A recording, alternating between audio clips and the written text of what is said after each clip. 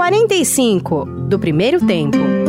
Autoconhecimento, propósito de vida, carreira, reflexões sobre caminhos possíveis para uma vida com mais sentido. Apresentação: Patrick Santos. Olá, seja bem-vindo ao podcast 45 do primeiro tempo. Toda semana um papo muito legal aqui com pessoas inspiradoras que têm muito a nos ensinar, compartilhar suas histórias nesta busca constante aí pelo autoconhecimento. Bom, antes de anunciar aqui o meu convidado desta semana, aquele rápido recadinho que você já sabe, na verdade um convite, né, para você assistir o documentário Pausa, o Intervalo do Mundo, um olhar sobre esses tempos pandêmicos. Trouxe gente bem legal aqui para refletir comigo. Tem lá a Monja Cohen, o velejador Amir Klink, o surfista Carlos Burle, o músico Tony Bellotto, a filósofa e minha amiga Lúcia Helena Galvão, o físico Marcelo Gleiser, o rabino Newton Bonder, o especialista em criatividade Murilo Gun, enfim, são 20 grandes nomes de diversas áreas do conhecimento, trazendo aí os seus olhares sobre esse momento que estamos atravessando. Eu deixei o link do filme, desse documentário, no meu Instagram, que é o patricksantos.oficial, ou você pode encontrar também o link lá na Panflix, que é a plataforma de streaming da Jovem Pan. Pausa, o Intervalo do Mundo. Bom, chega de recado, vamos ao que interessa. Olha só, o meu convidado de hoje tem certeza de uma coisa, de que o tempo, sempre ele é capaz de curar as feridas e nos mostrar que a vida é valiosa demais para perder tempo se lamentando. Dono de uma fala mansa, uma fala fácil, né, e um sorriso muito cativante, esse mineiro de Belo Horizonte já experimentou o topo, chegou ao patamar onde muitos gostariam de estar, até se deparar com uma demissão no auge da sua maturidade. O que poderia ser o fim da linha se mostrou como uma oportunidade de abrir novas janelas, de entender que a vida tem os seus ciclos e que, acima de tudo, a vida sabe o que faz com a gente. Eu estou falando do jornalista, escritor, palestrante, podcaster também, Fernando Rocha, que provavelmente muitos de vocês aqui vão se lembrar do programa Bem-Estar da TV Globo, da qual ele foi apresentador na última década. Tudo bem, Fernando? Pô, cara, demorou para você estar aqui, hein, cara? Que alegria, eu também acho, porque eu sou um ouvinte assíduo, telespectador do seu documentário fantástico, já vi inclusive mais de uma vez, porque ele tem percepções que precisam ser absorvidas, não só na primeira assistida. Eu gosto muito dos depoimentos, são pessoas fantásticas que você reuniu, e, enfim, eu também acho que, para mim, é uma honra estar aqui no seu timaço de entrevistados. Eu sou um ouvinte frequente do seu podcast, gosto de fazer caminhadas, assim como você também, né? Caminhar pelo mundo, e você está sempre me acompanhando aí nos 45 do primeiro tempo, né? Nome maravilhoso, ainda tem mais tem 45, bola, né?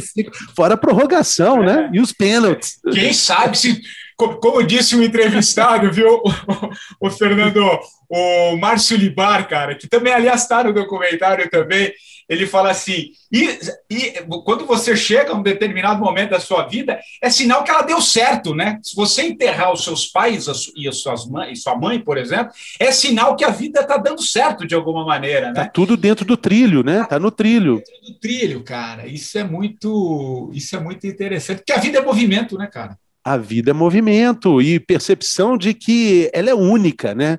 Eu gosto muito da analogia daquela historinha de um cara correndo de um monstro feroz e ele chega na beira de um abismo terrível, aí ele não tem outra opção, ele pula no abismo e aí tem um galhozinho ali, ele segura naquele galho e quando ele vê tem um ratinho roendo o galho, e aí ele olha e tem uma fruta, tem um morango ali naquele galho, ele olha para cima, tem um monstro, o ratinho roendo o galho, ele vai e come o morango. E come o morango. A história acaba. É isso, né? É isso, exatamente. A vida é isso. A vida é isso. A vida é comer esse morango instantaneamente, porque ela é essa sequência de ineditismo, né? E quando a gente tem o privilégio de perceber tudo isso, é porque a gente está caminhando por um lugar certo, né? Exatamente, exatamente. E entender, né, Fernando? E é isso que acho que a gente podia começar até nesse papo contigo. Esses ciclos, né, cara? Imagino que para você, acho que seria legal você trazer aqui para quem está nos ouvindo, né? Como é que foi esse seu processo? Imagino que a porrada foi forte, né? Foi forte, porque a gente não. Foi forte. A porrada foi forte, mas você teve ali que segurar a onda, teve que lamber ferida, enfim. Fala um pouquinho desse teu movimento até chegar ali. E como é que está a tua vida hoje? Vamos começar por aí, vai lá. Então, vamos começar sobre isso, assim, que é muito impactante, porque é o momento mais atual, assim, sobre o que eu falo e sobre o que eu gosto de falar, porque é uma percepção, ao contrário do que... Escrevi um livro sobre esse episódio, e outro dia vi a nossa querida professora Lúcia Helena falando sobre essa questão dos livros de autoajuda, né? A autoajuda é uma coisa muito egoísta. A autoajuda propõe uma escolha de um salvamento individual. E quando você propõe a escrever a sua história, você está propondo a mostrar para o mundo, assim como você também escreveu o seu livro, e se abre, e se rasga, e mostra a sua alma nele, você está contando sua história não para que uma pessoa se entenda, mas para que o maior número de pessoas possíveis possa entender esse processo doloroso pelo qual a gente passa, né, e que a gente se propõe a contar, né? Escrever é isso, é sangrar, né? É doloroso escrever, dói, né? É difícil, né? E comigo foi isso, uma história de 3 décadas na TV Globo, apresentador, repórter, por último apresentador, mas repórter em BH, no Recife, no Rio de Janeiro, São Paulo, até chegar a essa condição tão esperada de virar um apresentador da TV Globo, um programa diário, matinal, onde eu tinha que me expor exatamente como eu sou, porque você pode enganar um dia, 2 dias, mas todo dia, durante 10 anos, tem que ser a pessoa que você é, né? E para falar de saúde, qualidade de vida, algo muito bacana, algo que literalmente salvou muitas vidas, com informação útil sobre algo que literalmente pode ser a diferença entre viver ou não. Mas esse processo foi interrompido em uma reunião de 3 minutos. Eu estava me preparando até para gravar os programas do Carnaval em 2019, o único momento onde o programa era gravado, ele não era ao vivo. E no intervalo da gravação, do programa para a gravação, eu fui conversar com a diretoria e recebi esse aviso: olha, você não faz mais parte dos planos e, enfim, a história termina ali. Quando essa história termina, quando vem a demissão, quando ela entra em campo, parece que você perde algo muito mais do que sua essência. Quando você perde olha só, assim, com perdão da comparação, mas se você perde um membro, se você perde um braço, perde uma perna, você continua sendo quem você é. Mas quando você perde a sua essência, que está resumida no seu crachá, você perde muito, mas perde muito, porque eu era o Fernando da Globo, era meu sobrenome, né? Eu, com o tempo, descobri que meu nome é até maior do que Fernando da Globo, ou simplesmente o cara do bem-estar. Meu nome é Fernando Henrique Maciel Rocha. Até para numerologia tem mais proposições, né? Boa. Então, mas naquele momento eu achei que estava indo embora não só o meu crachá, minha história, toda a construção profissional que eu tinha feito nessas 3 décadas, mas estava indo embora também tudo que tinha me levado até aquele cargo que eu tinha ocupado.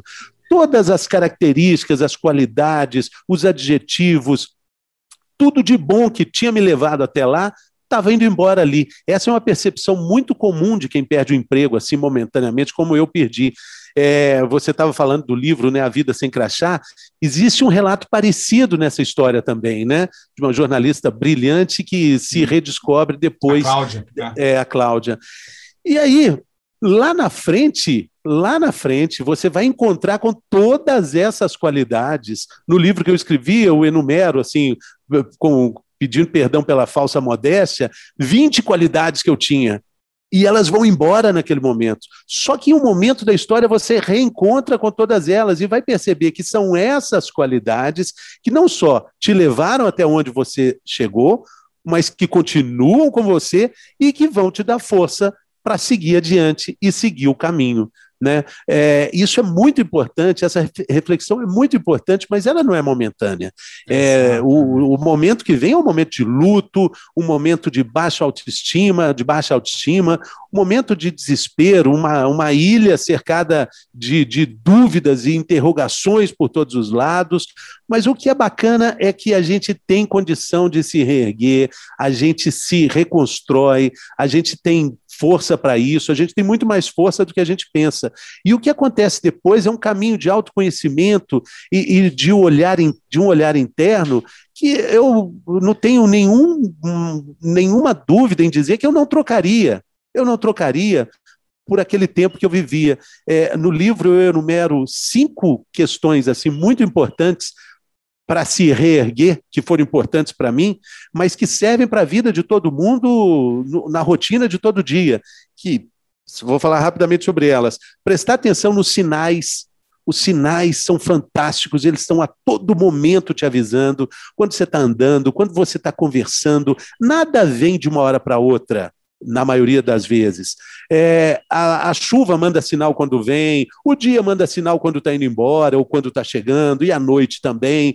Mas no mundo corporativo, a gente tem a pretensão de achar que não, esses sinais não são nada relacionados a mim. Então a gente esquece de observar os sinais. A outra questão importante é deixar de ser vítima, né? A vítima é um cobertor quentinho, gostoso de estar. Você fica ali, quantas pessoas a gente não conhece que são vítimas, personagens vitimados pelo destino. E esse lugar é muito bom de se estar. Olha, eu sou vítima da circunstância divina, eu sou vítima da ira do chefe, eu sou vítima, e coitado de mim, eu não pude fazer nada. Aí você olha e fala, não, realmente, aquela pessoa ali, realmente, nossa, coitada, ela não pôde fazer nada, mas esse papel, quem se coloca, é a gente mesmo. Então, ter muito cuidado quando a gente começa a ter pena da gente, é um aviso, é um sinal amarelo de alerta. A outra questão é entender a iniciativa, essa é a terceira, ter iniciativa. Em Minas, a gente fala muito disso, né? Fulano não tem expediente. O fulano sem expediente, que cara, o cara não tem expediente. É ter expediente, ter a iniciativa, né? A outra questão muito importante a quarta, é você ter a capacidade de rir de você mesmo. Tem um amigo também mineiro e também cruzeirense como eu, o padre Fábio de Mello, que fala o seguinte, que a nossa risada, o autorriso, é o melhor riso que a gente pode ter. Quando você leva um tombo na rua e todo mundo vai rir, isso é tão engraçado mesmo, ria, seja o primeiro a rir, e você se permitir esse riso é algo libertador. A questão da resiliência também é muito importante, porque essa adaptação de água, né? A água não destrói uma pedra. Claro que água mole em pedra dura, tanto bate até que fura, mas num riacho, a água contorna a pedra. E essa resiliência. Acha saída para tudo, né? A água acha saída para tudo. Não tem. Dizem assim, né, que o objetivo da água é chegar no mar. Toda água vai chegar no mar. Uma água benta lá em Eloy Mendes, no sul de Minas, ela um dia vai chegar no mar. Não importa o tempo, ela vai chegar. Ela vai virar nuvem, ela vai evaporar, pode virar gelo, mas uma hora a água chega no mar. E esse é o objetivo que vai ser cumprido pela água. E o mais importante de tudo, conhecer as nossas emoções. As emoções menos parabenizadas são as que mais precisam de afeto, de carinho, né? A gente tem essa ideia da felicidade urgente, plena, essa felicidade tóxica que o mundo moderno, internetico, instagramável exige de todos nós, mas, na verdade, o que a gente é mesmo é também melancólico, a gente também é triste, é na tristeza, na melancolia que a gente decora um livro, que a gente encontra uma frase, que a gente entende uma mensagem, né? Gilberto Gil diz que, na música maravilhosa dele, que quando a gente está contente, nem pensar que está contente a gente quer. Então, quer dizer, e a gente quer ser contente o tempo inteiro, sem nem pensar. E despreza sentimentos assim tão caros, tão importantes para a nossa vida. E esse processo todo me ajudou a reunir esses cacos, a juntar essa coisa desarranjada e transformar numa outra pessoa, da qual eu tenho muito orgulho. Pô, que legal, acho que tem muito sentido, e eu te falei antes da gente gravar aqui, da gente começar a gravar, que a gente tem histórias muito próximas, além de termos muitos amigos em comum, a gente tem uma história muito parecida, né? porque somos de uma prática... Você está com que idade, Fernando? 50 aí? 54. 54. Vou fazer 55. Eu tô com 48, mas a gente de alguma maneira, passamos ali pela mesma geração, né? E acho que a nossa geração ainda é a última, né? Que ainda via com bons olhos fazer carreira numa empresa, e as nossas histórias nesse aspecto se cruzam, né? Você ficou, como você disse, 30 anos lá na Globo, eu fiquei durante 20... Eu sei exatamente o período, olha só, Fernando, 24 anos, 3 meses e 17 dias lá na Jovem Pan. Quer dizer, de alguma maneira, a gente tem um período muito próximo, né? E já numa fase da vida de maturidade, né? Que em tese muita gente acha que talvez seja mais difícil se reinventar. Eu ouvi muito isso, né? Às vezes as pessoas falam, pô, eu estou chegando numa idade, eu tenho medo de não conseguir, né, me achar, eu perdi o emprego, ou eu não aguento mais o que eu estou fazendo, não tem mais sentido, mas eu não sei como é que eu vou mudando e tal. E te ouvindo é legal, porque eu acho que além de você trazer, né, a tua história, né, e os seus olhares, as suas percepções, coisa importante que me ocorreu aqui. Não tem segredo, tem dor, teve muito, né? Imagino que esse primeiro ano ali deve ter sido, cara, você não querer levantar da cama, né? Porque às vezes a gente acha que não. A gente acha que sai de A e vai para B sem problema nenhum. Cara, não é assim. E aí trago um pouco para essa nossa geração. É um pouco mais difícil mesmo. A gente está no meio do caminho ali. A gente pegou o analógico, né, cara? Sim, a gente pegou a máquina de escrever. A né? máquina, eu fiz datilografia. Fiz um curso de datilografia, entendeu? Pô, tem os meus vinis aqui. Eu gravava música e ficava ouvindo o cara na rádio e gravava e torcer para o cara não falar Jovem Pan FM 100,9, que senão estragava a gravação, né? Hoje você tem tudo aqui. Quer dizer, eu estendi um pouco a minha fala para dizer o seguinte, cara, tem saída para tudo, mas tem dor também, né, cara? Não vai achar que... Tem dor, mas que ela faz parte, né, do processo. Tem dor, tem medo, mas a vida vai te apresentando situações que vão te dando certeza disso, muito embora você não precisa nem ter certeza exatamente do que é que vai fazer, porque elas vão aparecendo, elas vão... Eu estava vendo o seu papo fantástico com a minha queridíssima Helena Galante, onde eu também participei no Jornada da Calma, e vocês estavam falando, né? Você estava falando sobre isso, né? Poxa, a vida é difícil também. Você está aqui, você é gerente de você mesmo, você tem que encontrar formas de uma subsistência que não tem exatamente uma lógica, mas ela tem sentido.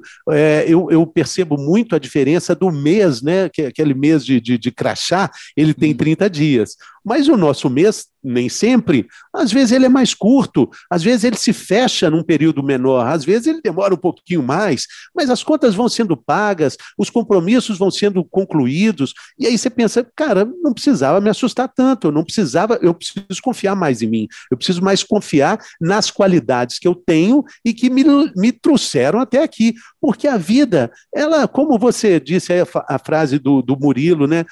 Tá tudo certo, cara, tá tudo certo, né? É acreditar um pouco, né, Fernando? Acreditar um pouco na vida. Eu gosto muito desse passo de fé. Cara, é um movimento. Passo de fé, isso, né? É muito legal. É um movimento. O que aconteceu contigo, sei lá, às vezes tinha que acontecer dessa maneira. Tinha. O que diz sobre você, né? Porque tudo, eu acho, Fernando, tudo é sobre a gente, cara. Se aconteceu, a vida está te mostrando alguma coisa, se reinventa, cara, a vida está pedindo. A vida está mostrando, e eu olho para trás, eu vejo assim pelo retrovisor, né? Isso é legal. Que tem um processo terapêutico muito forte nisso tudo, para entender isso, né? Porque eu olho e eu falo assim, gente, que bobagem, nossa, como eu era, que ingenuidade, claro, os sinais estavam ali, claro, era um recado, e eu não estava percebendo, mas claro, eu não tinha como perceber. Trabalhar num programa diário, matinal, emprestando vitalidade, mostrando a sua intimidade, entrando com a alma num processo assim tão vigoroso e tão, entre aspas, estou fazendo o sinal aqui, entre aspas, massacrante também, vai te deixando pouco espaço para pensar em você mesmo. E eu fui me pegando em lugares assim que eu tinha na minha infância, quando eu odiava aquela musiquinha do Fantástico que tocava, olhe bem, preste atenção, vi um menininho correndo assim, cara, aquilo ali é traumático até hoje. O domingo terminando, aquele trauma de domingo. E eu tinha uma casa em Biúna nessa época, num condomínio lá de Biúna, o Veleiros. Era muito bacana ter essa possibilidade de chegar na casa sexta-feira à tarde e ficar até domingo, quando era o terror dos terrores dos terrores. Eu fui me encontrando com essas sombras que há muito tempo existiam em mim, falando, nossa, não dá, isso não pode ser. Eu me despedia lá de Biúna com um peso no coração para enfrentar a semana de uma forma assim claustrofóbica, e eu comecei a ter um processo depressivo também, passei a tomar remédios, e eu, a partir de um ponto, eu funcionava com barbitúricos, com remédios para dormir, porque eu achava que a vida era mais chata do que legal, e eu tinha que gastar o Fernando Legal ao vivo, porque ali eu precisava estar inteiro, mas fora, cada vez mais eu deixava de ser inteiro. E aí meus amigos, meus filhos, minha mulher, eles são unânimes em dizer, nossa, como você melhorou, puxa, agora sim é você, porque eu me desligava, eu tenho uma ligação com a alegria, com a felicidade, eu sou o Jokerman, o Trickster, mas isso era só para quem estava vendo TV. Fora da TV, era algo impraticável e foi cada vez mais impraticável. Então, é o que você falou, isso é comigo, esse processo é meu, eu precisava viver. Eu não tenho mágoa, eu não tenho rancor, claro que eu remoo essa situação, né? É claro que foi uma saída a fórceps, é claro que tem machucados, mas é claro que eles vão se curar, e é claro que eles estão se curando, porque o caminho que se apresenta, ele é maravilhoso, ele é de autodescoberta, é de um encanto assim que eu jamais seria capaz de pensar que eu teria. É porque o tempo, né? É o que eu disse na abertura aqui no papo com você. O tempo é senhor da razão. Ele se encaminha de mostrar. E interessante te ouvindo, cara, porque você sabe que a minha mulher fala a mesma coisa, né? Hoje a forma como eu encaro a vida é muito... ela ia às vezes me pegar no metrô. Cara, eu chegava aqui, tudo descabelado, o senho, assim, sabe o senho aqui, tudo pesado, pesado, eu tava no carro, só queria chegar em casa, comer e deitar na televisão, ver se o Corinthians me salvava, ainda bem que eu peguei uma fase boa do Corinthians, senão... Então, cara, é porque a gente fica jogando sempre fora, né? Você tá sempre fora para tentar achar uma solução, e quando vem a vida e te mostra alguma coisa, ela tá querendo te apontar caminhos, cara. Sim, né? sim. E acho que isso... É muito legal falar sobre isso. Antes, eu só queria fazer um parênteses aqui desse paradoxo, né, de gerações. Você estava falando sobre nossa geração, né? Eu tenho um filho que é repórter, que segue o caminho, ele é repórter da TV Globo, é o Pedro Rocha, está lá em BH, fazendo um trabalho brilhante. Eu vejo o que ele vai passar e falo assim, meu filho, calma, fica calmo. Eu vejo as agonias dele, falando, gente, eu já passei, derrubaram a matéria, nossa, meu Deus do céu, eu ia fazer o JN, aí entrou um cara na frente e fez, calma, é assim mesmo, vai piorar. Faz parte, né? Mas aí o mais novo, é o Rafa, que tem 23 anos, está terminando agora o curso de Direito na PUC. É o último período, graças a Deus, mensalidade cara, enfim. E conseguiu um estágio muito bacana, trabalhar com cultura, num escritório, supostamente o que ele pensava ser o mais legal de todos. Bom, chegou agora, conseguiu a OAB, está terminando, carreira brilhante de advogado pela frente. Eu falo, pai, não quero ser advogado. Oi? Como? Meu filho? Não quero, não é isso, pronto. E ele não estava me perguntando, ele estava só comunicando. Exatamente. Comunicando, cara. É outra percepção. É outra percepção. E você sabe, Fernando, que legal ouvir isso também, cara, porque eu falo muito aqui, eu não tenho filhos, tá? Não tenho filhos, mas tenho sobrinho, filhado, tudo dessa geração. E eu vejo, claro, tem as suas dores, tem as suas ansiedades, é uma geração que também está se construindo, faz parte, a gente já foi jovem lá. Mas eu vejo também uma outra forma de se relacionar com essas coisas. Eles são um pouco mais livres, um pouco não, diria que muito mais livres. E quando ele fala para você, pai, eu não vou fazer mais direito, ele está comunicando mesmo, porque ele vê as coisas por uma outra perspectiva, porque existem outras possibilidades que às vezes a gente não via como da nossa geração.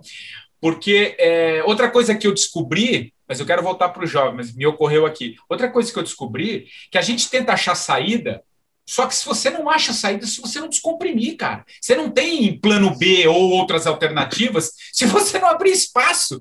Como é que você ia achar um plano B voltando de Ibiúna, 5 da tarde, puto da vida que segunda-feira estava chegando?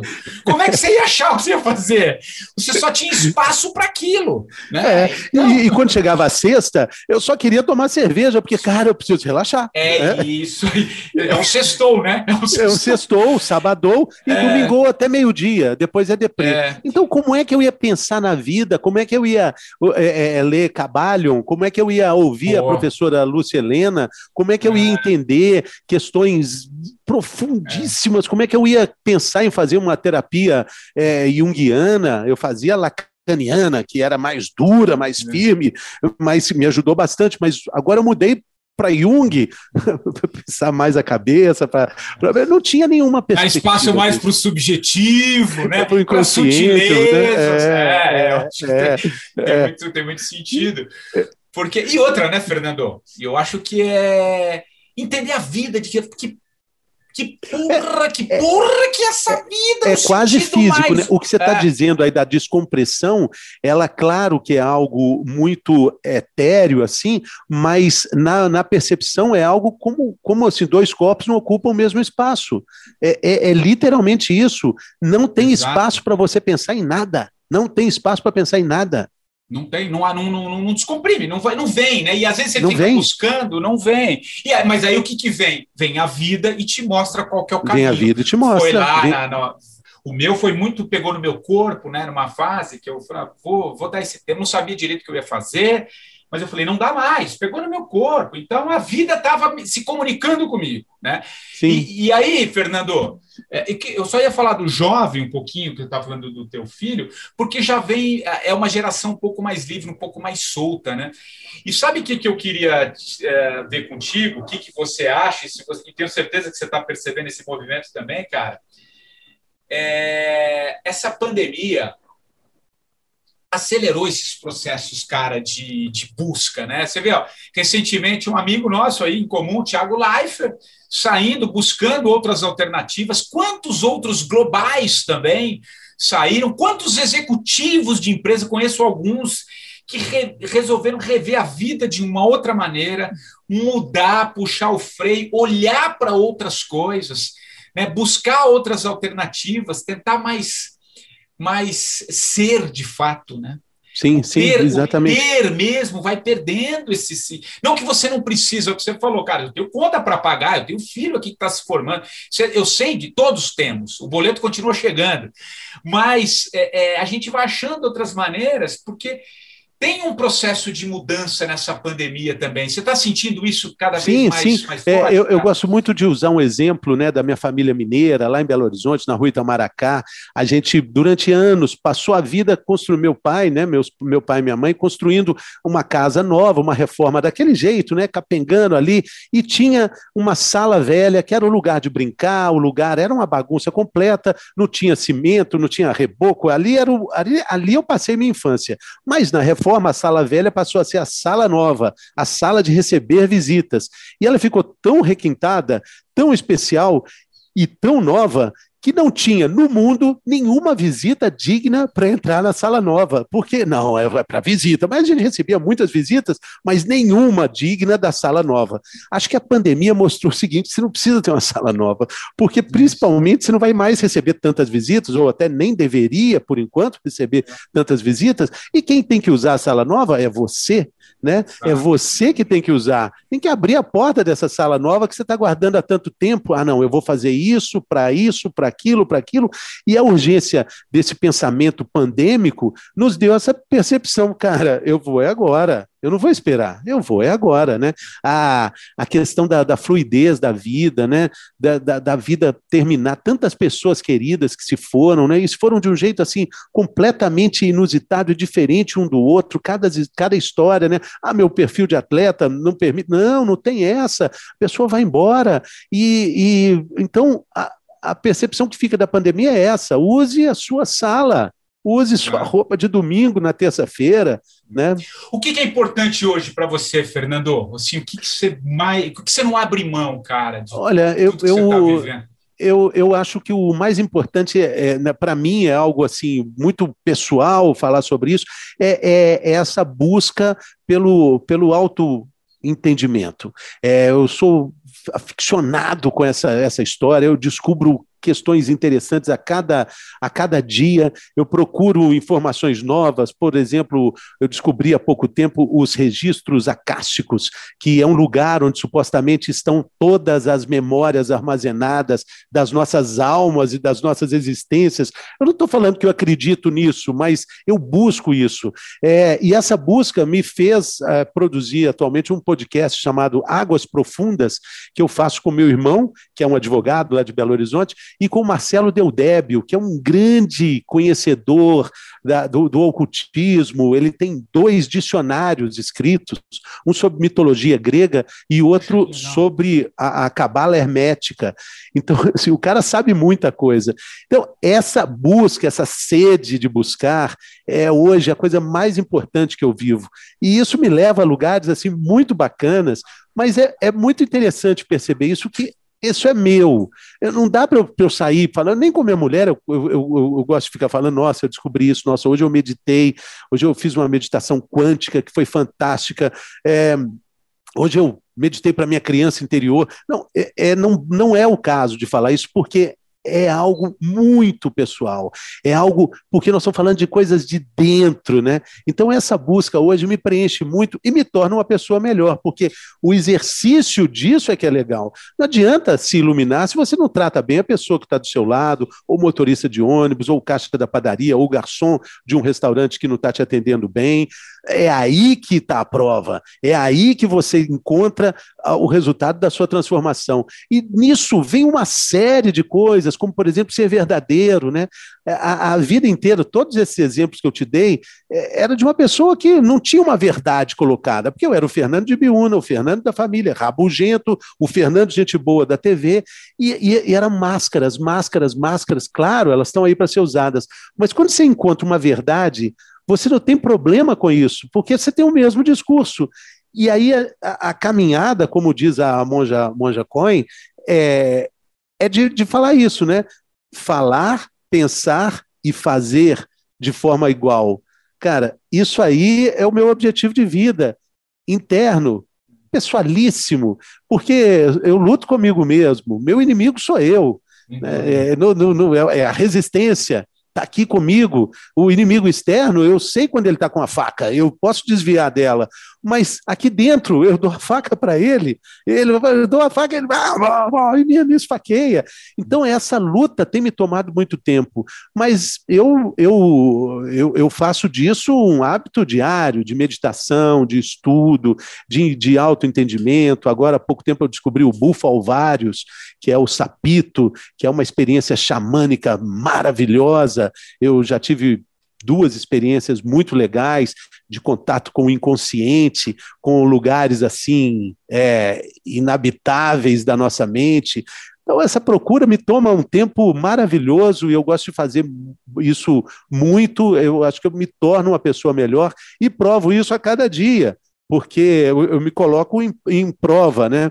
Porque o inferno e o céu, são portáteis, né? E você está falando de uma expansão de consciência mesmo, expansão de consciência. Eu acho que, cara, lindo isso que você falou, lindo. Acho que tem essa aqui a minha audiência, a audiência maior está no podcast. Acho que depois eu disponibilizo em vídeo, mas dá para ver no teu semblante e na tua fala muito entusiasmo, né? Sim. E eu acho que essa é a força que nos move, é o entusiasmo, é só isso. O propósito é isso.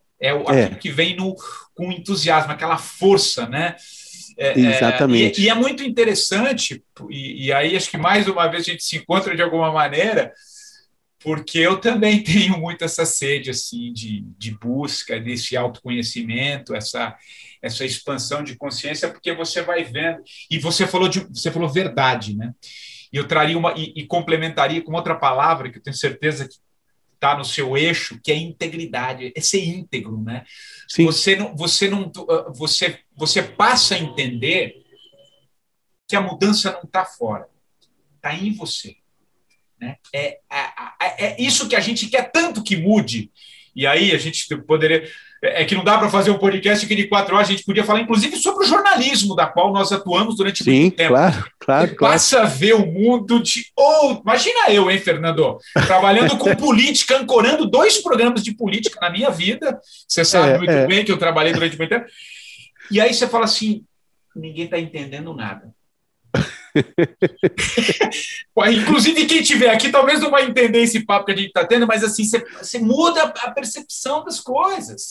Tem algo que está fora do lugar, né? Está fora do lugar. E a questão do jornalismo, ela é muito importante, assim, a gente entender que está tudo bem. Jovem Pan, TV Globo, eles têm um posicionamento político e não tem nenhum problema que esse posicionamento político exista. Assis Chateaubriand tem uma frase fantástica que norteou a minha vida. Ele dizia o seguinte: jornalista que quer ter opinião tem que comprar um jornal. Aí você dá a sua opinião. E tanto na Jovem Pan quanto nas organizações Globo, existe um dono que tem opinião. Exato, você está trabalhando lá. Exato. Você está trabalhando lá. Mais cedo ou mais tarde, você tem que se curvar para essa opinião. E você vai mudando, né? Você vai mudando a sua forma de ver, né? Você vai escavando, que tem um pouco a ver com essa tua busca, né? Você vai entendendo que o buraco, que não é um buraco, mas o mundo de uma forma geral, ele é mais amplo, você amplia demais a sua visão. O que eu quero dizer é o seguinte, cara, a gente fica ali muito na picuinha, naquele mundo pequeno. Quando você expande, você vai entender que as coisas têm isso aí, negócio... Isso aí, Patrick, isso é tão legal, cara, porque nessa busca, né, você vai percebendo, assim, tem um livro que eu gosto muito que se chama Alma Indomável, do Michael Singer, que é um cara, também um buscador, e é um manual para esse trajeto, é um manual de jornada, é um livro imprescindível para quem quer descobrir algo além desse nosso dia a dia, dessa nossa vida rasinha. E ele diz o seguinte: para que você vai se aborrecer com a vida, com as pessoas, com as coisas? Você precisa entender que a gente está vivendo num planeta que flutua em torno do nada absoluto, e a gente está aqui para uma breve passagem e ainda vai se aborrecer. Exato. Cara, onde é que estamos? A gente está flutuando em torno do nada, girando aqui num nada absoluto. E quando a gente toma essa percepção, quando a gente entende esse nada, né, que o nada é o tudo, né, o vazio é que é o tudo, né, aí você começa também a questionar não só o trabalho, mas também a questão das imposições religiosas, né, dos dogmas que são colocados, né. Outro livro também que eu li nessa minha busca que se chama A Ascensão e Queda de Adão e Eva, é um livro fantástico, não é um livro de espiritualidade, mas é de religião e de questionamento. O autor é um crítico literário, um cara especializado em Shakespeare, mas ele começa... Cara, conta a história de Adão e Eva, como é que ela foi imposta, como é que ela foi colocada, não no sentido abstrato do paraíso, da figura do paraíso, mas no sentido literal. Santo Agostinho foi um cara que mais trabalhou em torno disso, que realmente teria existido um paraíso, teria existido um corpo de Adão, um corpo de Eva, e aí depois vinham as indagações, cara, mas Adão tem umbigo? Nas representações, aí o Renascimento coloca isso nas igrejas, o Adão com umbigo, mas se ele tem umbigo, ele nasceu de algum lugar. Mas aí, o grande questionamento é esse: cara, tem muito mais, é muito egoísmo a gente achar que nós somos o centro da criação divina, né? E aí vai embora, né? E aí falar isso para jornalistas que têm certeza disso, né? Que a gente acha que as nossas opiniões, aquilo que a gente acha é o correto ou não, enfim, e você vai vendo que tem muitas coisas, o mundo é maior, ele tem um olhar mais amplo, né? Que eu acho que esse teu mergulho interno, né? Essa tua jornada interior, né? Gostei do em águas profundas, né? Quando você mergulha ali, você vai descobrindo o tamanho do negócio, né?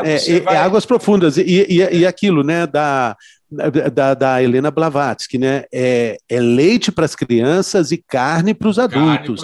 Então, não adianta ficar mostrando carne para as pessoas. Por isso que eu falei que o processo é muito pessoal, Não adianta eu sentar.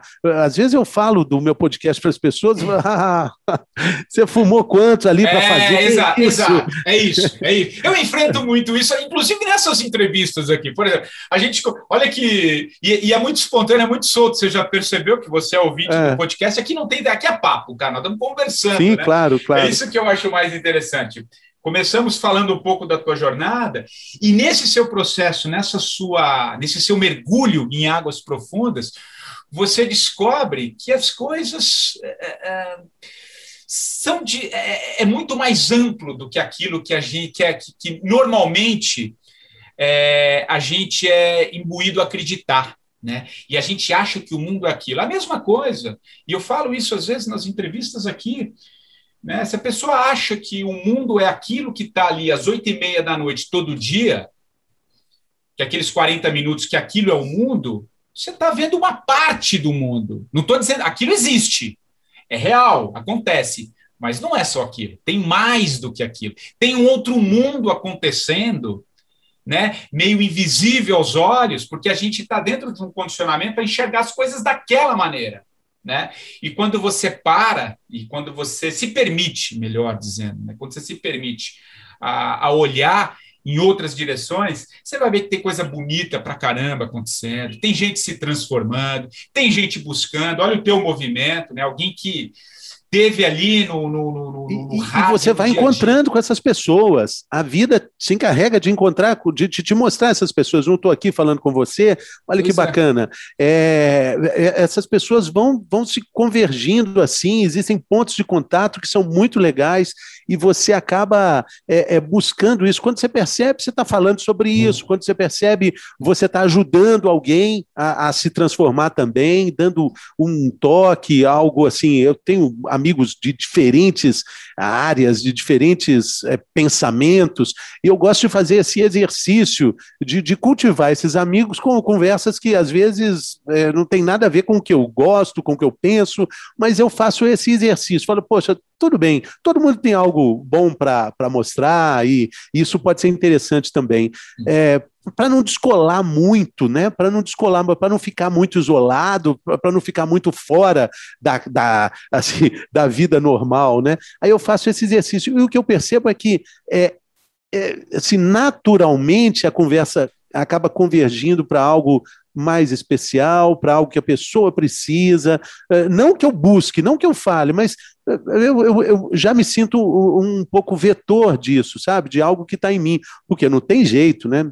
Você vai falar, né? Você vive isso, você busca isso, você vai falar sobre isso, né? Não necessariamente a pessoa pode, talvez, não acreditar, achar, como você disse, talvez seja alguma coisa que o cara viajou, o cara está fora, mas você respeita, faz parte, né? E eu não sei se... E é isso que eu queria te ouvir também. Você, nessa sua fase, né, nesse novo momento da sua vida, você tem se preocupado, você tem dado menos importância para o que os outros pensam sobre você? Ou como é que... Claro, né? Não claro. Tem como, né? Para começar, assim, antes eu não me preocupava, tipo assim, eu ia numa festa, eu não conhecia ninguém, eu não me preocupava. As pessoas vão me conhecer, eu achava um barato, isso é uma coisa do ego total, né? Você chegava, poxa, qualquer festa, em qualquer lugar do Brasil, eu chegava, poxa, você, cara, e que legal, cara, e como é que é pedra nos rins, hein?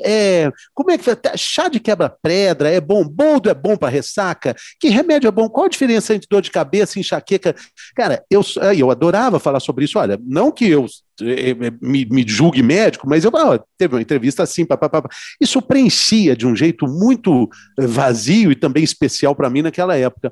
Hoje é diferente, as pessoas já não me conhecem com tanta frequência, embora isso também aconteça, mas hoje tem uma explicação que foi muito dolorosa, assim, quando eu frequento um clube aqui em São Paulo, o clube inglês, o SPAC, e logo comecei, depois que eu saí da TV, e as pessoas falavam assim, e você faz o quê?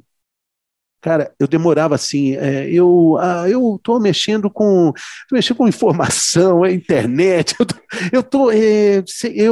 não, agora nada. Na verdade, eu estava fazendo um tanto de coisa, eu estava fazendo programas customizados no YouTube, eu estava gravando os podcasts, cara, mas não tem um nome, né, que encaixa assim, você é o quê? Até hoje eu ainda não sei. Cara, eu sou escritor, palestrante, animador, eu sou isso, mas isso não me incomoda mais. Eu sou jornalista, isso basta, pronto. Ninguém está querendo saber o que eu estou fazendo, o que é isso, blá, blá, blá, blá. Não, mas me incomodava. Hoje, cada vez eu me preocupo menos, porque às vezes numa terça-feira eu posso estar no clube jogando tênis, numa quarta-feira eu posso ficar a quarta-feira inteira lá no clube, posso até tomar um gin, não tenho problema com isso mais. Pô, mas você está aqui na quarta-feira, 3 da tarde, para você ver, né, meu amigo? Isso me incomodava. Eu não me preocupo mais com isso. Eu tinha um carro, um grande carrão, blá, blá, blá, blá, blá, pronto. Antes de eu sair da Globo, dirijo muito mal, acabei pegando uma faísca de estrada, assim, ele deu perda total, não machuquei nem nada, ou seja, eu perdi esse carro. Perdi, porque não achei legal comprar outro. Hoje, eu estou tão envolvido também em trabalhos sociais, junto com a minha mulher, a gente tem uma Kombi. Poxa, a Kombi não é um lugar para você chegar num lugar esbanjando, né? Uma Kombi vermelha, que se chama Valentina.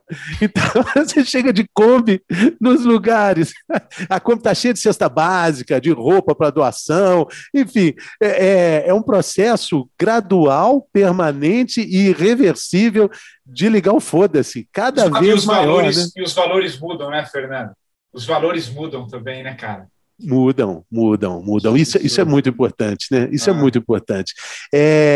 Na verdade, existe um cuidado assim com a vida que existia, a manutenção disso tudo. Tá tudo bem, mas eu não tenho mais tanta preocupação em usar essa roupa, né? E usar literalmente essa roupa de apresentador da Globo, porque eu já não sou mais. Eu sou uma outra pessoa. E, poxa, eu gostaria muito mais de me conhecer do que conhecer o outro cara que eu era, sabe? E essa busca, ela é permanente, né, cara? Permanente. E é legal esse descobrimento, né? É legal esse descobrimento, porque te ouvindo ali naquele momento que você estava falando um pouco dessa sua imersão nessas coisas mais subjetivas da vida, né? Nessas coisas mais sutis da vida. Subjetiva não, sutis, né? Ali tem uma riqueza, cara. Sim, mas tem um detalhe também. Agora, como é que você volta, Fernando? Como é que você faz esse... Você falou que você tenta entrar numa conversa, como isso que tem te movido ultimamente, esse assunto acaba vindo à tona, né? Como é que você lida com isso quando não tem muita receptividade? Como é que é para você essa troca? Ainda que, eu vou só complementar, eu acho que cada vez mais as pessoas estão buscando. Isso você deve estar percebendo também. Mas como é que é essa... Eu não me preocupo. Tem um elemento aí muito importante nisso tudo, que a gente ainda não falou sobre, embora tenha citado, que é a questão da idade, né? A idade vai te dando essa serenidade, essa percepção. Como eu te disse, né? 54, eu sou de Escorpião, e em novembro eu faço 55, uma idade fantástica para perceber o que Jung chama da individuação. Individuação, né? O pôr do sol, né? O sol começa a se pôr, né? O sol começa a se pôr e você começa a entender a vida de uma outra forma. Então, como você falou, os valores vão mudando, e eu descobri também uma palavra muito bacana, meio esquisita, que se chama metanoia, que é usada por Jung, mas é também bíblica, né? Essa percepção de verdade, essa percepção de que você se transforma a partir de um ideal que você tenha, e a metanoia te traz essa percepção. Então, nessa pergunta que você está me dizendo, existe a questão da idade e o privilégio de poder perceber isso, porque tem gente que não percebe, né? Atravessa não só a idade, mas a vida toda. Mas existe a necessidade de você perceber um provérbio espanhol que diz o seguinte, que o diabo velho, é mais perigoso pelo velho do que pelo diabo. Então, é a vida que dá aquele tempero no diabo velho, né? Isso é muito legal de perceber. Eu tenho assim, o privilégio também, eu fui ator de teatro durante muitos anos também, e quando eu era ator mais jovem, aliás, eu fui ator jovem, desisti para virar radialista e depois jornalista, eu tentava fazer uns papéis assim de 17 anos, eu já tinha 17, 18 anos, o personagem tinha os 17 anos, aí o diretor falou, não, infelizmente não vai dar, você tem cara de 13, 12, não dá, Fernando, desculpa. Até que o diretor falou, olha, você não vai fazer o papel, mas eu vou te dar um aviso. Quando você tiver os seus 50 anos, isso vai te fazer um bem danado. Você vai ter cara de muito menos. Então hoje eu estou colhendo os frutos. Não parece que eu tenho 55 anos, eu não me enxergo com 55 anos. Eu não tenho nem amigos, muitos que têm a minha idade, pelo contrário, são amigos mais jovens. Então, mas a vida foi vivida. Mas a vida foi vivida, né? Ô, Fernando, eu não sei se você já chegou a ouvir esse episódio, se não, eu recomendo você dar uma ouvida no podcast no 45. Eu fiz um papo com a Aida Pustiunik. Ela é uma psicóloga, eu fiz já faz mais de um ano, deve estar lá 60, 70 episódios, e ela trouxe, né, a psicologia transpessoal para o Brasil, uma das grandes estudiosas. Ela estudou com aquela que escreve como é que eu tenho até o livro aqui, ó, Mãos de Luz, que é esse livro aqui, ó, legal, que a gente vai vendo, que é a Barbara Brennan. A Aida Pustiunik tem 84 anos, né? E aí eu fiz a apresentação, e ela é muito lúcida, ela tem uma visão de mundo, uma visão de uma cosmovisão das coisas impressionante. E no papo com ela, vez ou outra eu voltava, poxa, Aida, você com 84 anos, eu falei umas 3, 4 vezes, tem uma hora que ela falou assim, você que está me dizendo que eu tenho 84 anos, porque eu não sinto que eu tenho 84 anos. Eu falei, porque é isso, a idade... Claro, não estou dizendo que aos 55, talvez você vai tomar um vinhozinho, no outro dia você vai acordar um pouco diferente, quando você tinha 18. Tem coisas do corpo, mas assim, a sede de alma, a sede de viver, não está na idade, né, cara? Então, eu trouxe a Ida porque te ouvindo, faz muito sentido isso, cara. Não existe. Exatamente. A idade não existe nesse aspecto. Eu não estou dizendo que ela não existe fisicamente, mas o que vale mesmo, e acho que como você disse, né, trazendo o conceito de quando o sol começa a se pôr, você começa a dar valor a outras coisas, e aí a idade está muito latente no sentido da vivência, né, da sede, do entusiasmo, que acho que ficou muito claro na tua resposta, né? Dos valores, né, que vão mudando, até essa quietude que vem chegando, né, durante o processo lá da apresentação do bem-estar, existe uma discussão muito interessante sobre a questão de reposição hormonal para os homens. Tem médicos que defendem que o homem tem que ser como uma luz, assim, uma luz, que a luz, quando apaga, ela simplesmente apaga. Puf, acabou, morreu, pronto, acabou a luz, você vai e troca. Mas isso defendendo a questão dos hormônios, colocar testosterona, ter vitalidade, ficar sempre jovial, com muita energia. Mas os médicos mais humanistas, eles dizem assim, cara, a natureza é tão perfeita que ela vai baixando a bola justamente para você entender que a vida tem esse ciclo, que ela tem essa percepção, e isso é fantástico. Esse ciclo dos hormônios que vão mudando no nosso corpo é uma aula para a gente perceber isso tudo, né?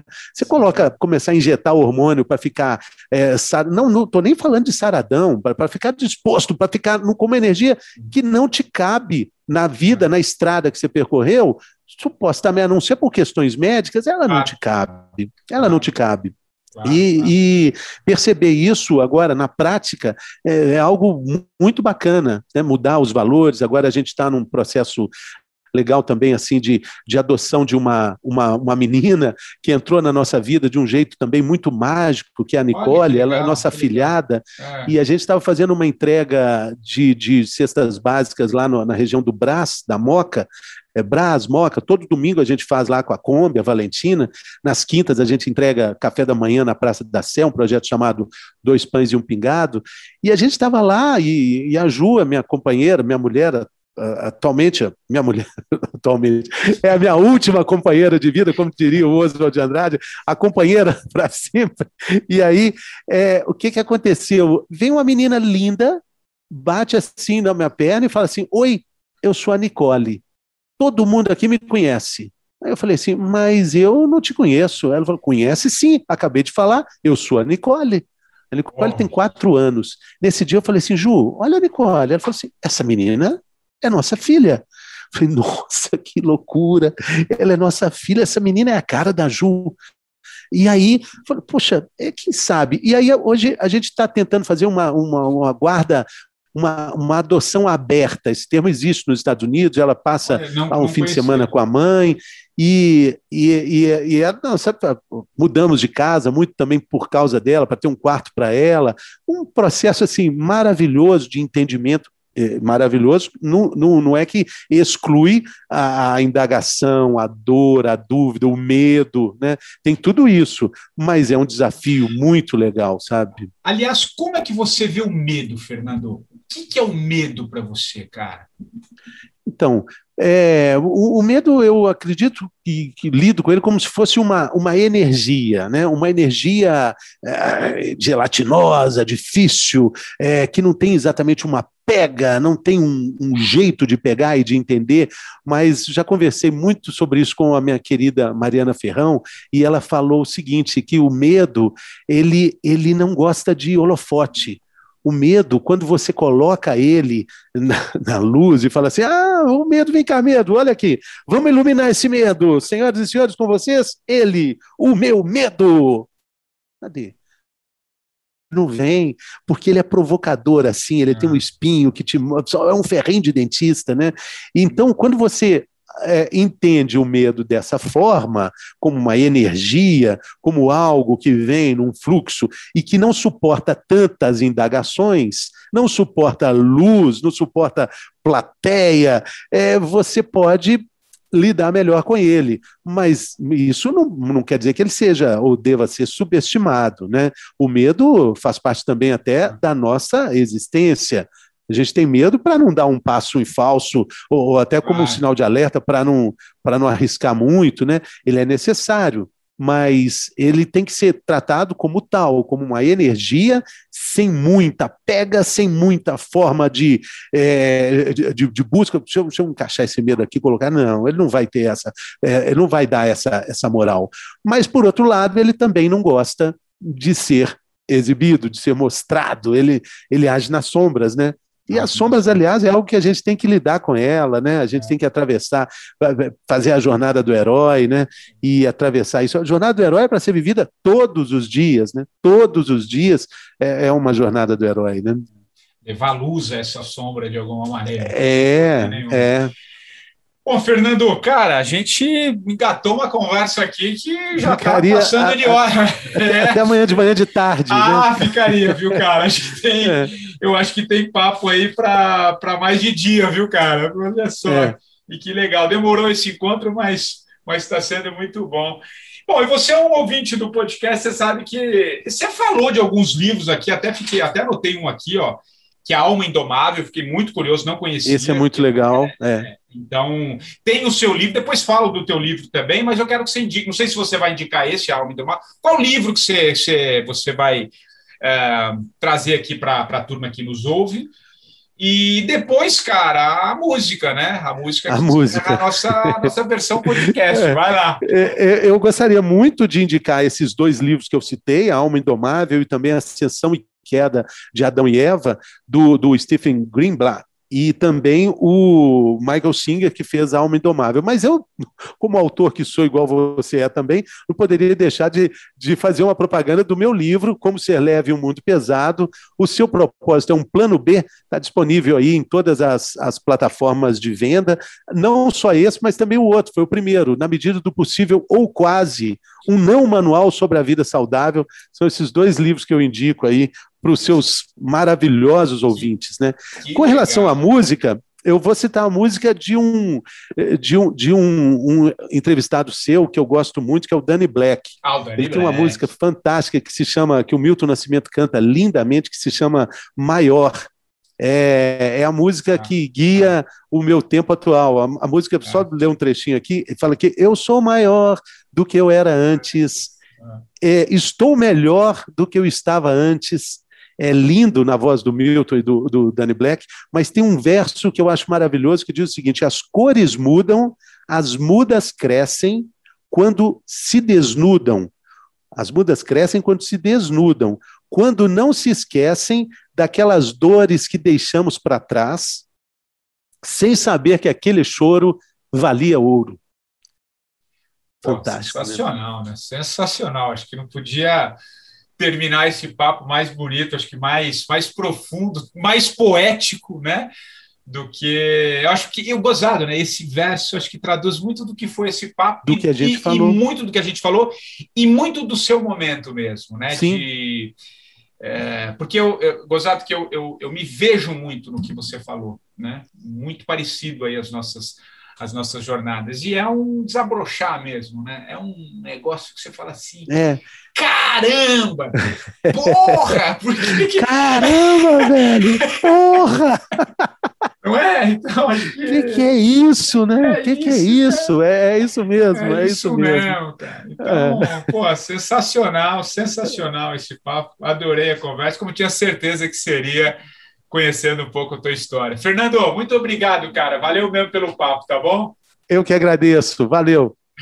E o 45 do primeiro tempo, você já sabe, volta na próxima semana, sempre com um novo convidado. Aliás, se você quiser indicar, também vai lá no meu Instagram, o patricksantos.oficial, e dê a sua sugestão. Um abraço e até lá. Eu sou maior do que era antes, estou melhor do que era ontem. Eu sou filho do mistério e do silêncio. Somente o tempo vai me revelar quem sou. Eu sou maior do que era antes.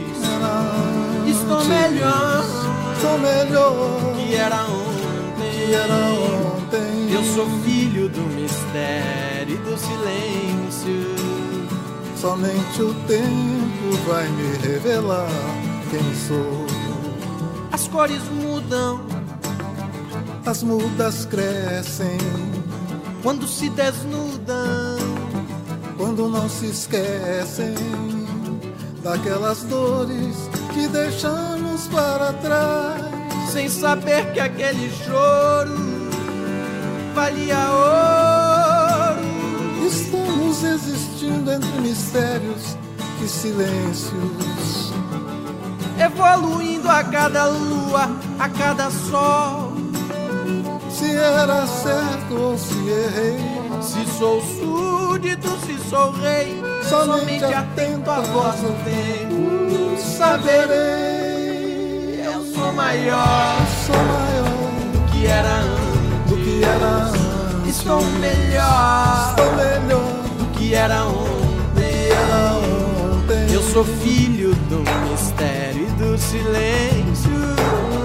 Somente o tempo vai me revelar quem sou.